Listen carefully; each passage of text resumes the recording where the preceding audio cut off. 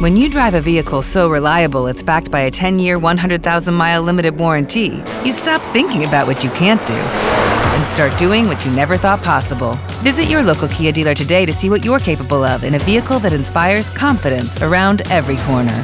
Kia, movement that inspires. Call 800-333-4KIA for details. Always drive safely. Limited inventory available. Warranties include 10-year 100,000-mile powertrain and 5-year 60,000-mile basic. Warranties are limited. See retailer for details. Hey, conspiracy. Yes, science. I heard that you talked about simulation theory without me. I'm sorry, but I did.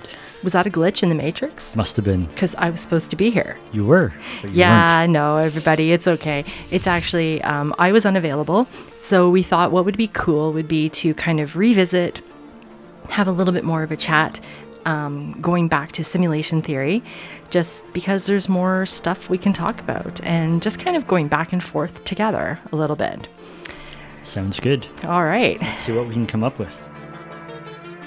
Brew some coffee and pull up a chair. Open your mind, because Science versus Conspiracy will be revisiting the simulation theory over coffee.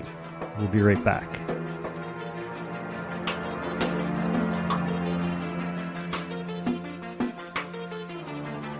So, you went into talking about Philip K. Dick and the definition of reality. Yes. And, spoiler alert, one thing that I think would be neat for us to talk about, spoiler alert, people, I've said it twice now, one more time, spoiler alert for TV shows and stuff. Because one thing that, for those of you who don't know, I actually did a PhD program and we talked a lot about reality and how reality is fairly relative. So I thought it would be neat to talk about reality because we've talked about the Matrix. Yes. For people who have seen Upload. Right. Is that real? I would say it's pretty darn real to him, isn't it? It is, but is it? Free Guy, Inception, Truman Show. Especially the Truman Show. What you're experiencing, if you are the main character, and okay, so it's not really that much of a spoiler because I still want you to go see them all if you haven't. But what you're experiencing as those main characters, Nathan, Truman, whoever you may be, Guy, right? Right. That's their reality. Who are we to say it's not reality? Right. And I read this other article that said if we were to actually upload our consciousness to a computer system, we would be the exact same person up until the moment that our consciousness was transferred to the computer. And then at that point, we become two different people because we're going to be experiencing different situations, our worlds are going to be vastly different. So they'll have the same memories, yes, but up until a point, we are the same person, and then things Interesting. Divide. I would actually go one further to say, in my perspective, you wouldn't be two different people. You would just be someone new.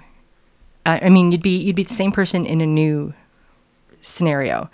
Because if we were to pick up and move to India tomorrow, that would be a very vastly different circumstance, reality.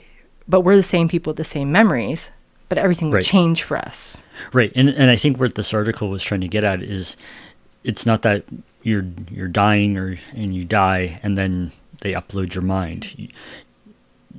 You yourself will still be living in what you perceive as the real world and also in this computer simulation. Okay. So I loved it how you talked about now not being now, right? Right. Are we living in a constant buffer? How can we be sure? What is our own reality? So I thought it would be important to talk a little bit more about what reality is. And it's a thought experiment for sure. Because no one is the definitive expert on reality. Right. Nobody. How do you know anything exists when you're not looking at it? This is what philosophers have debated for eons. If the tree falls in the forest and nobody's around, does it make a sound? Okay, so this is exactly what I wanted to address, right? So what we're getting here, we're talking about the spectrum of ontology and epistemology. For those of you who don't know, ontology is talking about what exists, what is true or real. And epistemology is how we know what exists, how do we know the nature of that knowledge, how we gain that knowledge of what's true and real. Okay? Okay. So if we're talking in ontological terms, okay, so what exists, what's true, what's real?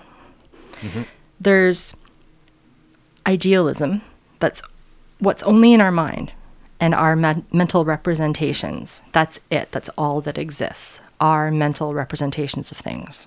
Correct. And then there's realism, that things exist whether we think about them or not.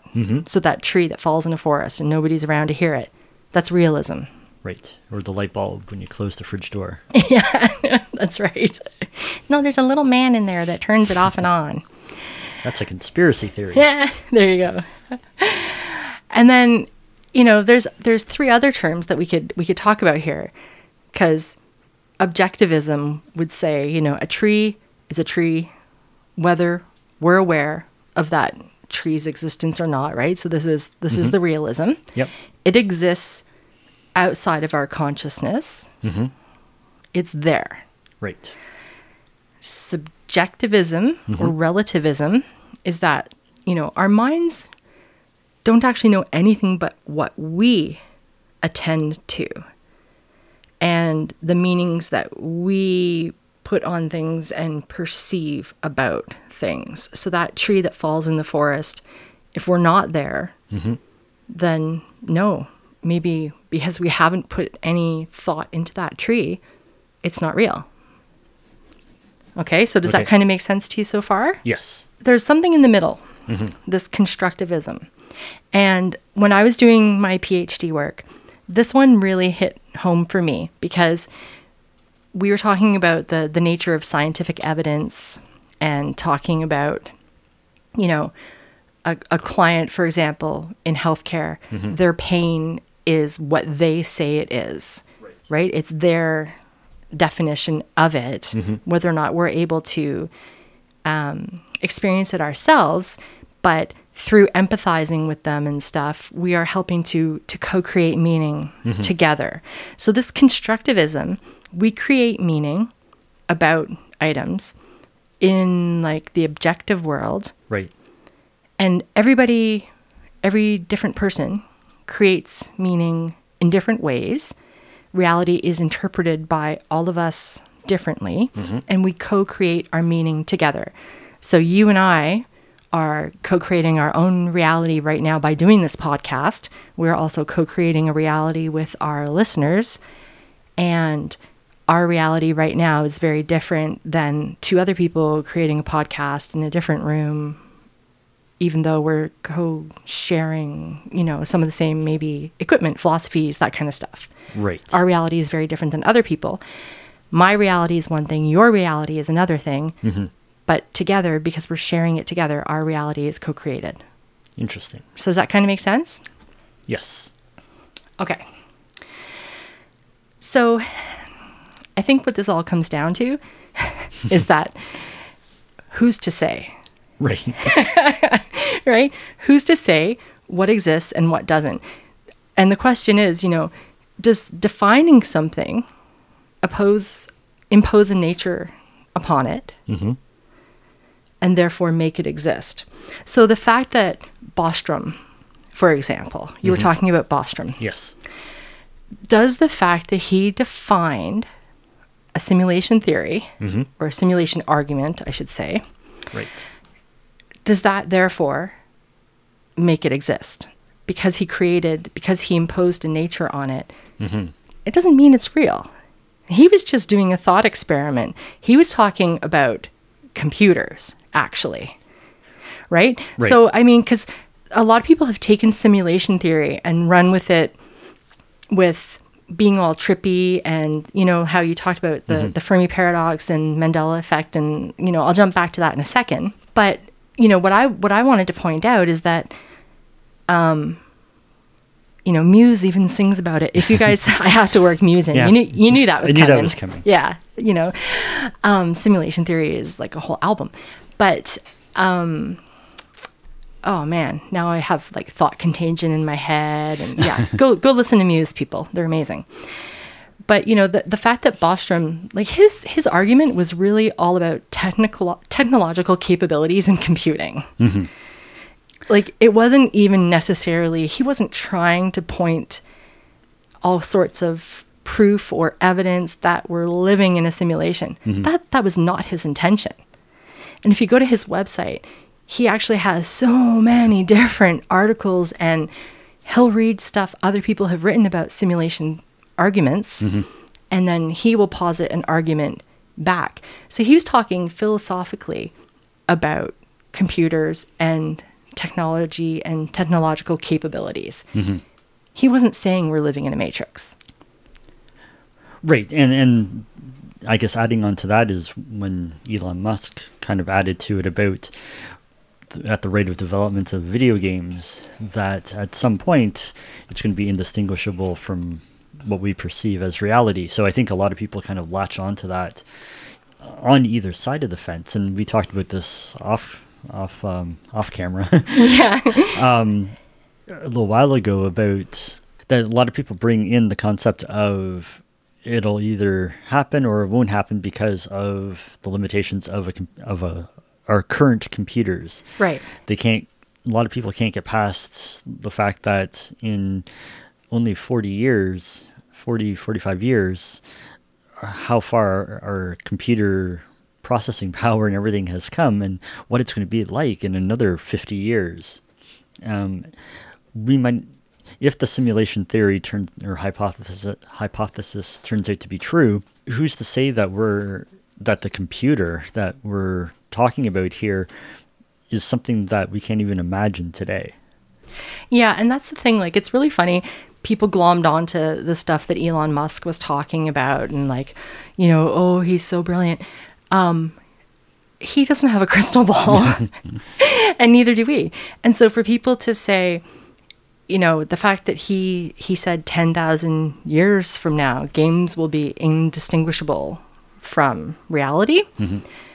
And he used Pong as the example. Like, did you hear that? Yeah. Like, he compared Pong to the games that we have now. Right.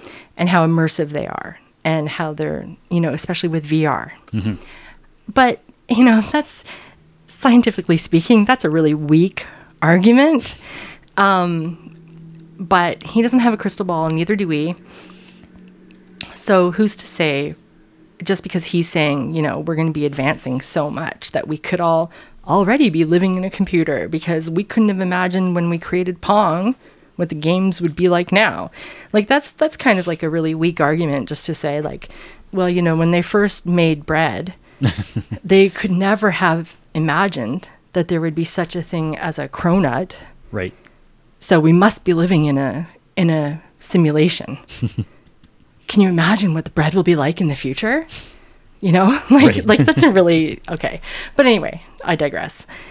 But Bostrom's thing, I just want to go back to that, because it was all about computing. So have you seen the Kurzgesagt video on this? Maybe, okay. But I don't think so. I should have showed you before the recording of this podcast, and this isn't the first time I've done this, so I'm sorry. But I watched a couple of really cool videos, and so we'll link them in the show notes for this one. And what Bostrom essentially was talking about, they broke it down in the Kurzgesagt video, that it's like 1 million trillion computer operations being done per second to simulate our planet, everybody on it having quote unquote conscious thoughts. Right. So are we going to have computers that can run like that in the universe, in the future? Absolutely. Well, that's the thing. Absolutely. Right? You're saying absolutely. Elon Musk is saying absolutely. But the answer is really maybe.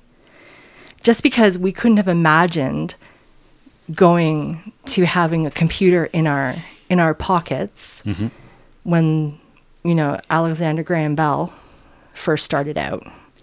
Just because we couldn't have imagined where we are now doesn't mean those same leaps are going to happen in the future. And we can't just base arguments for what we think is going to happen in the future based on the past. Yeah, I agree with that to some degree, but throughout human history, we've made progress and improved upon the technologies that we've already have. Like, no doubt. And even when we're talking about computers right now, maybe there is a limitation from our current M1, M2 processors that the Mac has or the Intel. Yeah. But there's quantum computing that's just around the corner. And there's a lot of big players that are really trying to develop this technology, and it's going to bring on stuff that we can't even imagine today. And not to say that quantum computing is what creates the simulation or anything like that, but that could lead to the thing that does create the technology for the simulation. Fair enough. So I guess one of the things to comment on then is, okay, all things being equal, if these computers are going to exist to be able to simulate all these conscious thoughts, is it possible to simulate the entire universe, or do we need to? Right? So regardless of whether or not you actually ascribe to a simulation theory, and you think whether you think we're in one now, or whether you think we'll be in one in the future. So we're still kind of talking about, is it possible? Yep. Right? So conscious thought, is it necessary? And that's a really interesting question, because when I was reading this, I thought, okay, well, why do we need to have these incredible computers to simulate all the experiences of all the people who are currently living on our planet at the moment? We don't need it. We don't need computers capable of simulating that many consciousnesses. We only need to have one, mine. Yeah. Like, how do we know that mine is not the only mind right now? And that's really wild to think about, because how do we know that I am not living in a simulation? I, Jen, am not living in a simulation, and my conversations back and forth with you right now are just what I need. So that's what's being created. And the thought that we have listeners and people who are putting comments up on our YouTube videos, it's all being created just for me. Me. You. Right? No, it's very interesting. So, that's that, and that goes to the theory of solipsism. The only thing that we are certain that exists is our own mind. Or does it? Because that's another philosophical question. Right? I think therefore I am. But are we? But are we? Right?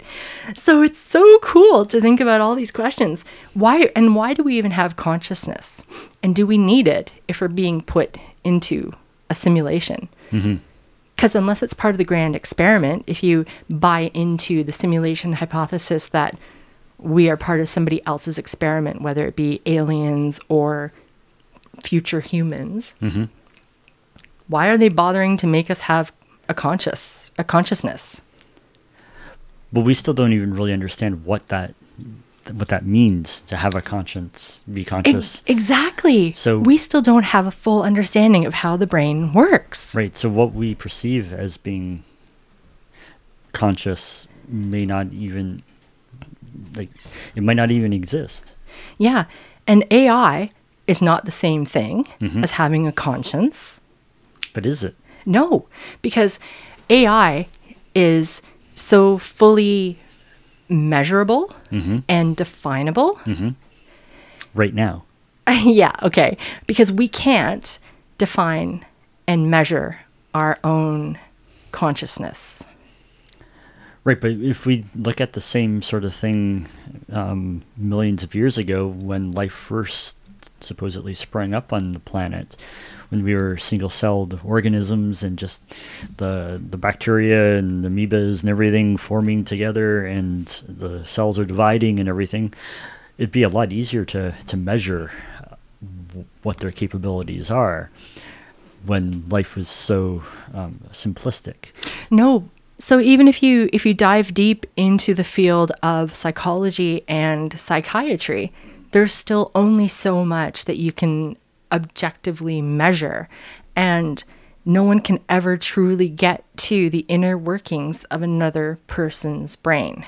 No one can ever truly get to the inner workings of another person's brain.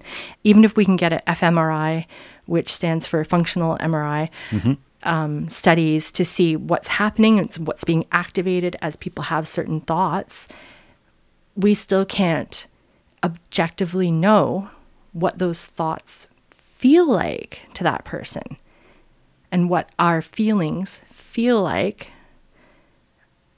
in enough way of describing them so that others can also, like, you can never truly feel how I'm feeling, right? And that's just Agreed. a fact, Yep. right? Yeah. So it's interesting because so if we're part of a simulation, why do we have feelings? And how? Because no one can program that, because we don't know how to define feelings and emotions down to that minutia. True, but Isn't that an interesting thought? it is, and perhaps that's what the aliens or the futuresses are trying to figure out, is what is this feeling? Maybe feelings is unique to humans at this point in time, and at some point we lose it, or other alien civilizations don't, like the Vulcans, they don't have emotions. They've learned to suppress it. I love the Vulcans. Yes. So that, that brings, like, we're asking some really interesting questions, right? And so that brings up another thing, if I can move on, because why would someone want to simulate us? That's the next question, and like post-man civilizations, or post-human, I guess is what they're calling them, right? Post-human civilizations. Why are they trying to model how life is likely to end? And you talked about, and that was really cool because you talked about the Russian explosion, you talked about 2012. Yeah, Y2K. And then Y2K, yeah. So when I heard you talk about that was really cool because, I know some of you are going to be too young to have lived through this, but we are not. And like, it was really a big deal. And I still remember where I was midnight of 1999. Yeah, me too. Because we were all wondering if our cars were going to die and all of our, computers were going to, it was just crazy. So I never thought about that as being part of a harbinger for end times, that we're living in a simulation and they're trying to test things out. Like, I never would have thought of that. Yeah, and how would we know where that endpoint was in the transition? It's like what I said at the top of the show about if we were to transfer our brains into a computer simulation, everything that we would know up until that moment of having your brain transferred, we would have all those memories, but then our lives would diverge. Yeah. And we wouldn't know. Yeah. I mean, I don't mind I don't mind the thought of being in a simulation for science.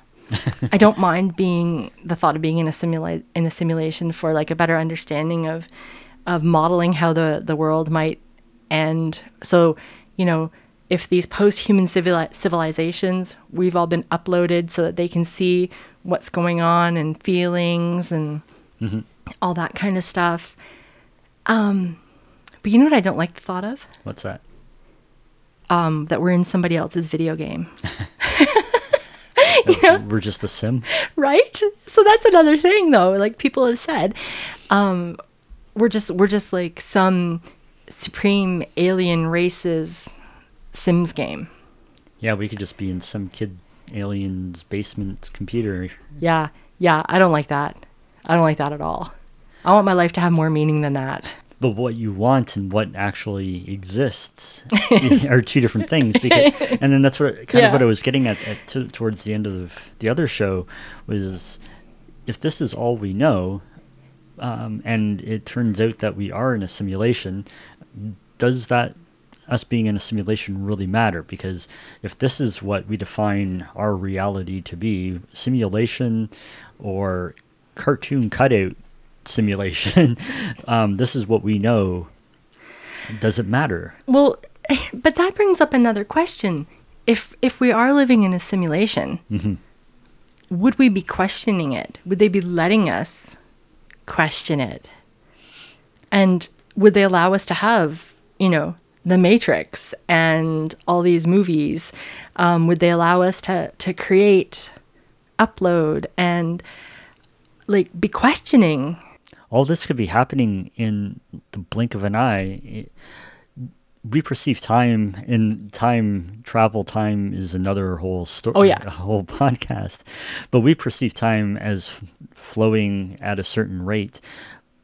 But if this is in some sort of simulation, it could be like we run simulations Yeah.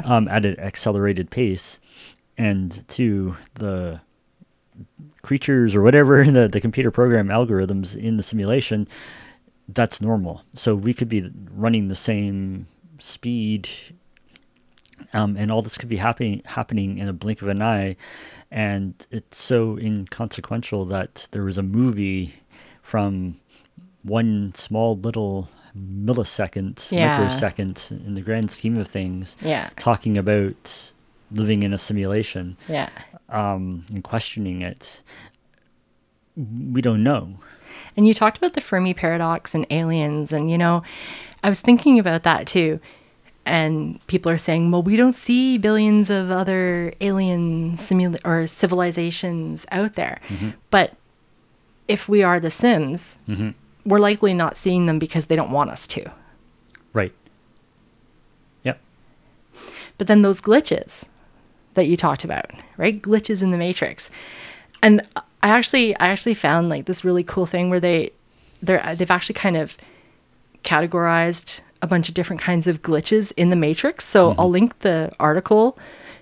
Someone took it a step further to say, okay, well, if we are living in this simulation, these are what happens with bugs, what happens with glitches in the Matrix, right? And the most compelling thing I found was that we could be somebody's throwaway project. Yeah. We could be living these, when people say there's a glitch in the Matrix, right? If there's some sort of, what could be written off scientifically, perhaps as a coincidence, a hoax, lies, an error in observation, never mind, psychiatric disorders, hallucinations, right? Self-deception, right? Right. And then all the high quality horror stories and the videos, the reels that we've seen on Instagram and TikTok, Yep. Never mind all that. If those are the scientific explanations that we could say when you think you're seeing a glitch in the Matrix, that's what it is.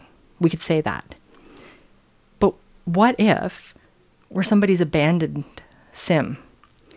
What if we're on some low res, cheap hardware? This was in the article, and I was like, oh my God, yeah, what if we are? And so it's low res, cheap hardware, we're abandoned, nobody's fixing it because we're done, we've been discarded.